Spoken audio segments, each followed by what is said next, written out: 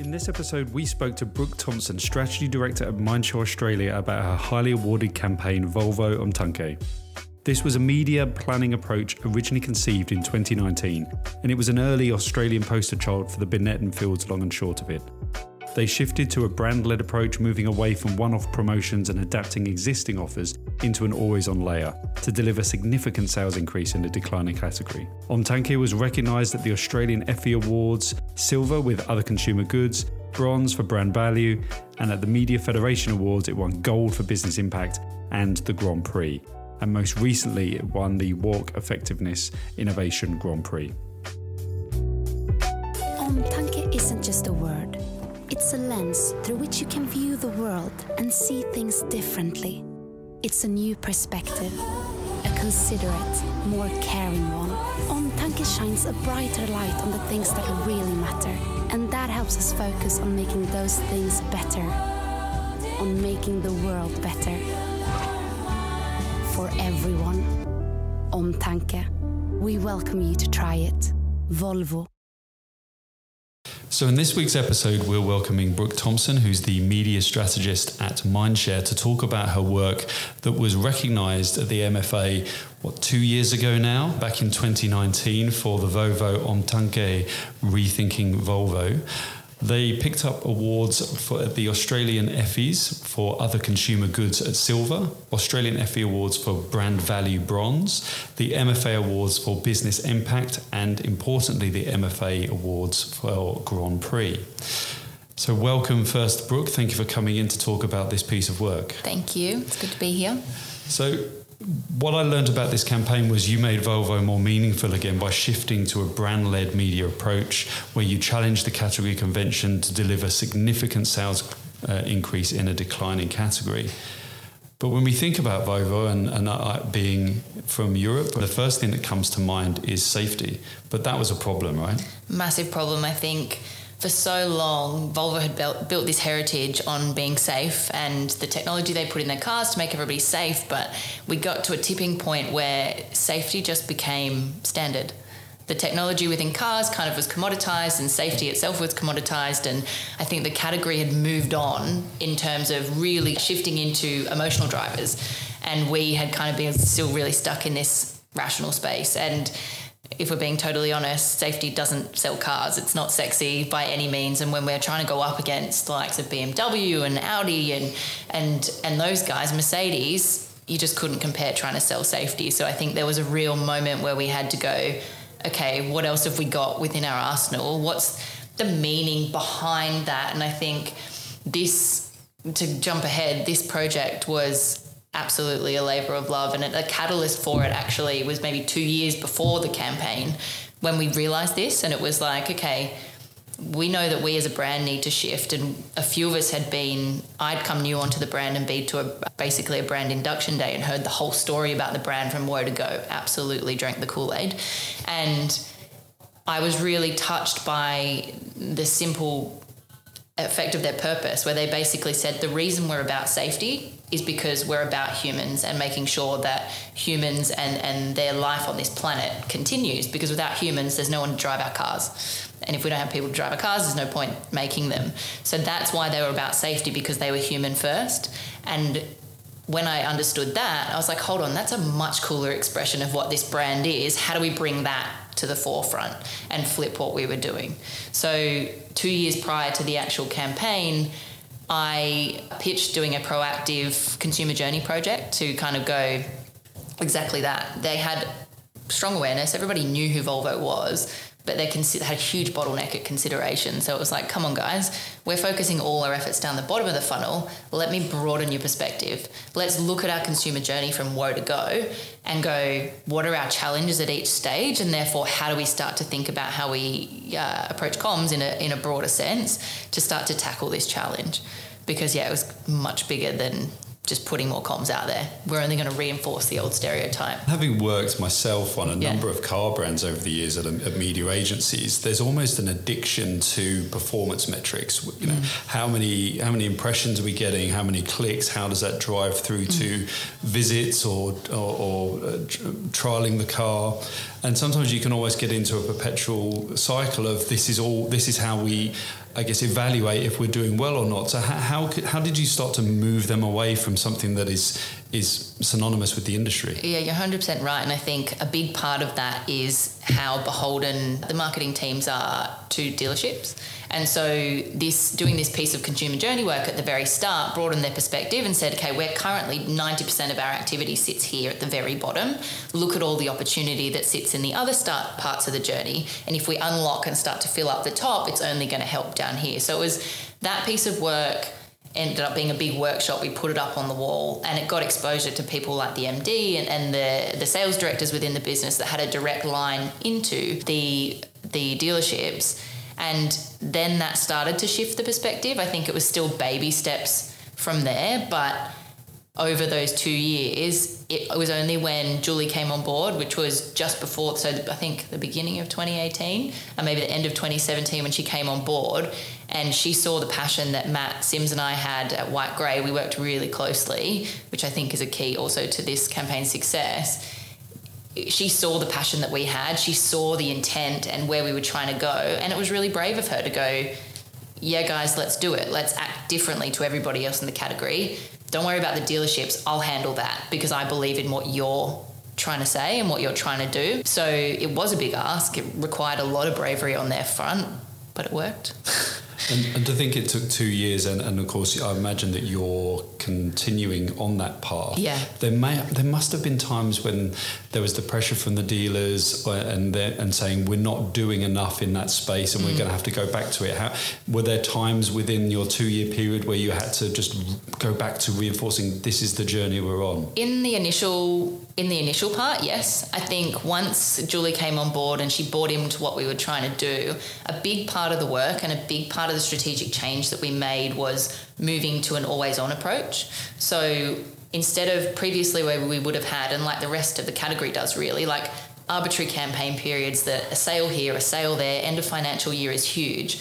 When we did this consumer journey work, we went, people don't buy cars like that. Like, we don't get to choose when people want to do that. So a big part of the strategic shift was, let's make sure we've got an always-on brand layer, an always-on consideration layer, and an always-on demand layer.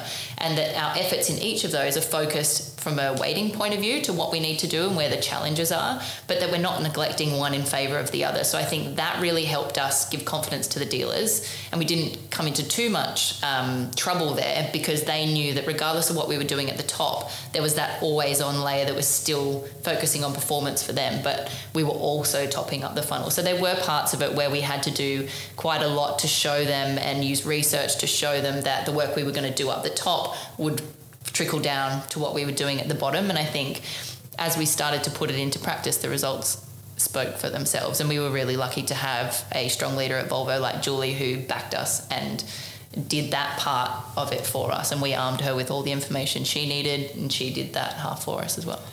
And I think with this being awarded in 2019 and now we're in 2021, I think about the commentary and market at the moment that has come through with the likes of the long and short of it with Burnett and Field. And of course, Mark Ritson would say it's the most important thing in the long and the short of it is the and.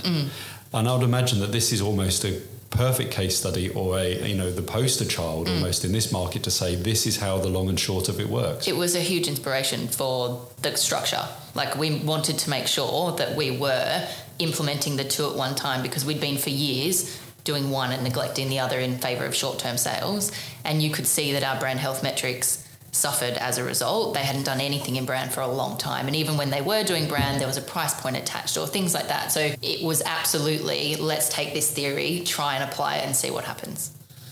What a great poster child for it. They must be very happy. So getting into the delivery of it, because you've talked about the heritage of the human and understanding that the group of premium car buyers don't buy cars that way anymore. So into the delivery, you said you weren't touching upon the one-off promotions and things, but you were looking at things like using data signals to convert intent. Are you able to share with us how you brought data to prove intent? Yeah, so the guys had a lot of signals on site already in terms of who had booked test drives and completed configurations and things like that and been to different pages, and we were able to understand what that meant about where they were in their journey and therefore the type of messages that we then needed to send them if they haven't booked a test drive yet, or if we knew from a second party data point of view what their life stage was, like whether they had children, whether they didn't, that we could make sure we were serving the right models to them, and that everything we were doing was appropriate to their needs and put them at the centre, as opposed to us pushing a large SUV in May because that serves us best, or us pushing a sedan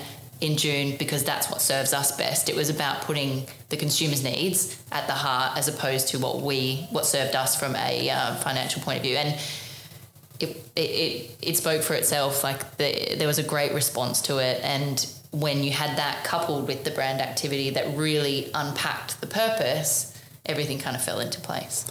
And I've also read that I've also read that the neuroscience was applied to optimize emotional impact across these channels. How did that come about? So that was in the sense of the brand activity. I think when I was thinking about this shift from kind of being like everybody else in the category, it was like quite passive involvement, and everything seemed kind of out of reach. And the way we were communicating was to people who may not have even been in market. And we had this beautiful brand story, and I really wanted that to land, especially with Om Tanke. The whole point of it was about thinking differently and coming at it with a fresh perspective. And it was all about this really considered thought and intelligence. And I think for me, that meant in media that we had to behave the same way. We had to be more approachable. We had to be different to everybody in the category. And from a neuroscience point of view, it was actually about just making sure that people could be close to the creative, see it up close, feel within reach. It was about going from large format to small format. It was making sure that whenever we showed up in out of home, it was at street level,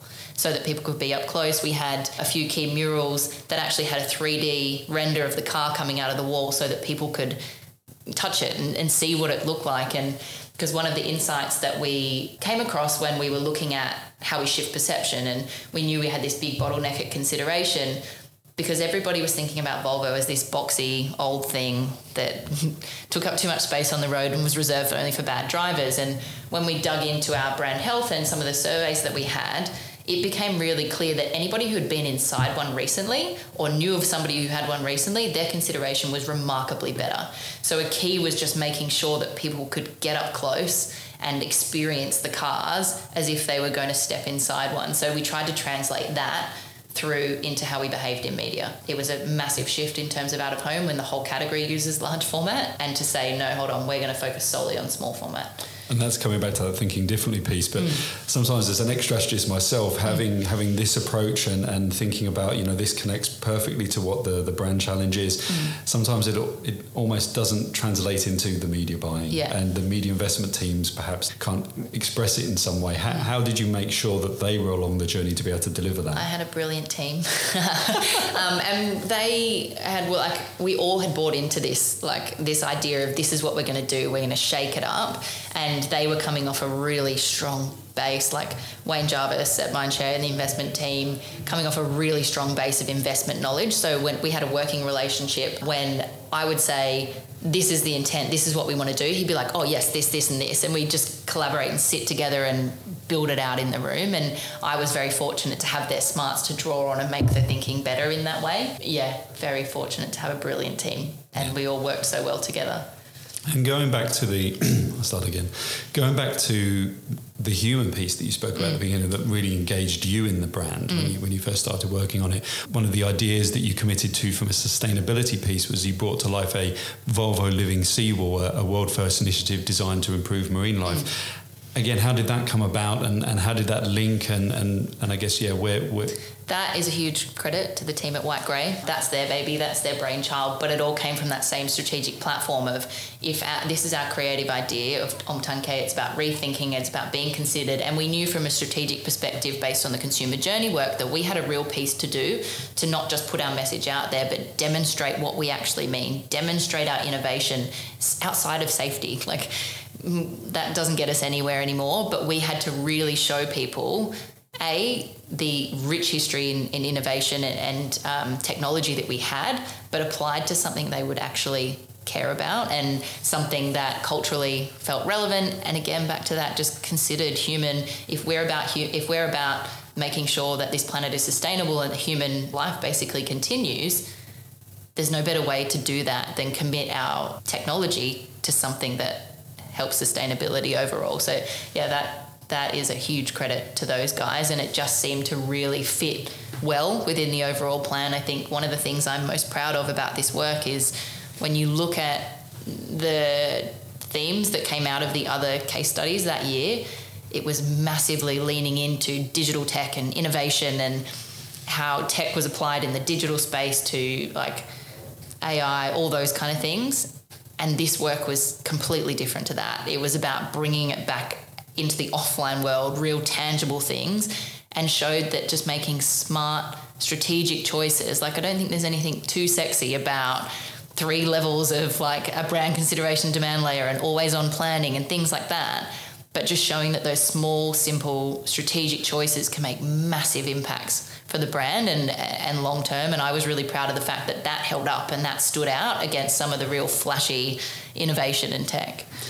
Well, hence why you won the Business Impact Award at the MFAs. Yeah. And it makes me think about the things that you've spoken about and the decisions you made. We always want to prove that media can have an impact on a client's business, mainly because we hear that CMOs aren't part of a board when thinking about it. And of course, marketing is perhaps seen as a very expensive part of a business's P&L. So having a brave client, but also a client that I guess has reaped the rewards of showing that media can have, and of course creative, can have a massive impact on sales. Yeah, and I think a big piece of this too is that when the two like just work so well together, because often, and as you would know, your time in the industry and as a strategist, sometimes you aren't quite in concert. But I think the working relationship that we have with the guys at White Grey on this campaign and over the last couple of years is the work couldn't have happened without it. Like we were both singing from the same sheet. Like the consumer journey project in the start, Matt and I did it together. It was completely collaborative from the start. So our strategic base was exactly the same. So everything just sung basically. And I don't think we could have done it any other way. And from a results perspective, brand attributes were up 92%, consideration increased by 136%, sales followed with a 43% in a declining category and a 47% increase in market share. So no wonder it was so well awarded here because of that work. And I think it's great to see that those shifts, and I think to your point about we don't often see we know and we hope that what we do in media has as much of an impact as sometimes big creative ideas can, but it's so nice to see that those changes in the brand are sustained. Like the guys have still seen great levels of consideration. They're still right up there. The sales results are great. The brand is completely turned around from that point, which is amazing. And for people listening to this, being inspired by your story and the work, and for someone probably sitting there with a similar challenge, what would you be saying to them? They've just got the brief from the client. What tips or advice would you be giving them to say, obviously we've talked through it, but what tips would you say this is what you need to be thinking about? Trust your gut. And persist. Like it took a long time to get to where we did on this, and it wouldn't have been the same expression at the end if we didn't have to go through that. And it came from just this, from all of us within the agency teams, both creative and media, it was just this passionate belief that we knew the brand could unlock something great. And it took challenging what that could look like over a number of years, but keep challenging, keep doing it, because the result can be phenomenal when you do. If you really believe that a few small things will make a change, fight for them. Because I think too often when sometimes clients feel uncomfortable, and thankfully in our situation we didn't have that, but it can be really easy to go, oh, we'll just back this off a little bit, or we'll just change that a little bit, and you end up completely diluting what it was you were trying to do. And I think there's more space for us to challenge and more space for us to back ourselves.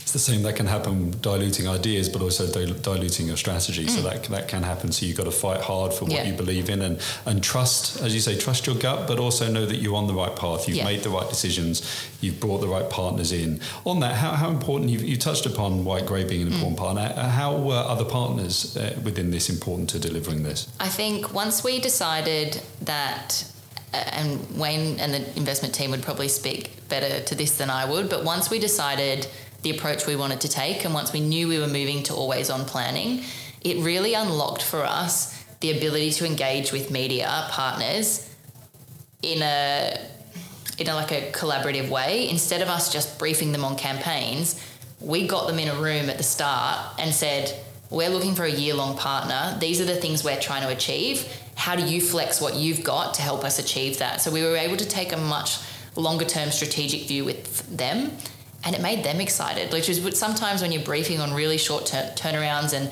they feel limited in their capacity to be able to show their smarts and really flex their products, you don't get the best out of them either. So I think this again was a great example of, if we knew what we were doing up front, took this always-on approach, we got the best thinking out of them, and we got them excited about thinking about what was coming up in their brands and in their spaces that could help contribute to that. And what we've ended up with is a series of long-term partners, in the true sense of the word, that have continued on 2-3 years down the track. And they've bought into our brand story. They've bought into the strategic intent. So they're picking things up even when we haven't pulled them out yet, which is a great place to be, I think. And talking about 2 or 3 years later to where we are today, I was going to ask you within that yes, it's great everyone's bought into that, but I'd imagine that there are times when a client or someone else goes, well, we can't keep doing what we've always been doing. We need to change something. Is this something that you hold fast on, or are there things that you just adapt to the market? Like, how do you keep a long-term strategy going from the beginning? You said there was a lot of work to get to that point, but I guess there's also a lot of work to do to continue that on that strategy, because it's easy to just change course. Yeah, and I think the nice bit about this is that it's the structure that's evergreen, right? It's the always-on structure that's evergreen. So while that can stay the same, and we know that helps deliver on the goals that we've got, because it's consumer first and it's based on what our consumer challenges are, the activity within it can change. And that gives the flexibility to remain current and make sure that we're still doing what we need to do from a consumer perspective. Because, say, our challenges now with consideration are not what they were 2 years ago. So the activity that we have to do within that layer shifts and evolves. So I think that keeps it fresh, and that keeps partners excited, and that gives White Grey new space to play. But the structure itself is what holds fast. So that goes back to the data that you spoke about. That's going to inform the changing behaviours of the consumers, but overall the structure stays the same. I guess it's a bit like the chassis of the car. Yeah. The model itself doesn't overly change, but everything else inside it adapts to the needs of a new market. So it's always there's something parallel there. Yeah, and I think, like, for example, with that brand layer, we know that we need the brand layer, but especially last year, with the way everyone's behaviour shifted, the way we reach people in that layer is going to change. We still need that layer, and it serves a purpose, and we know the comms that sit within it, but the media behaviour and the channels within it might have shifted last year. I myself didn't actually work on it last year. I was on mat leave, but the team would have absolutely adapted that, but the intent stays the same. Of course.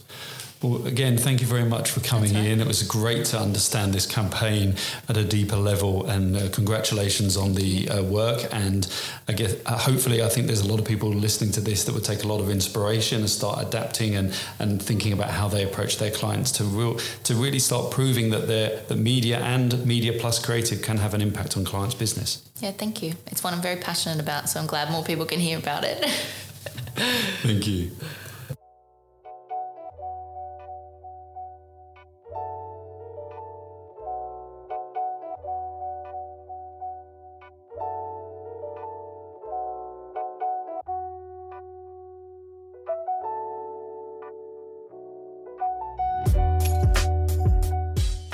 So thanks for listening. I hope you learned a little bit more about how to apply the Binet and Fields long and short of it through this campaign.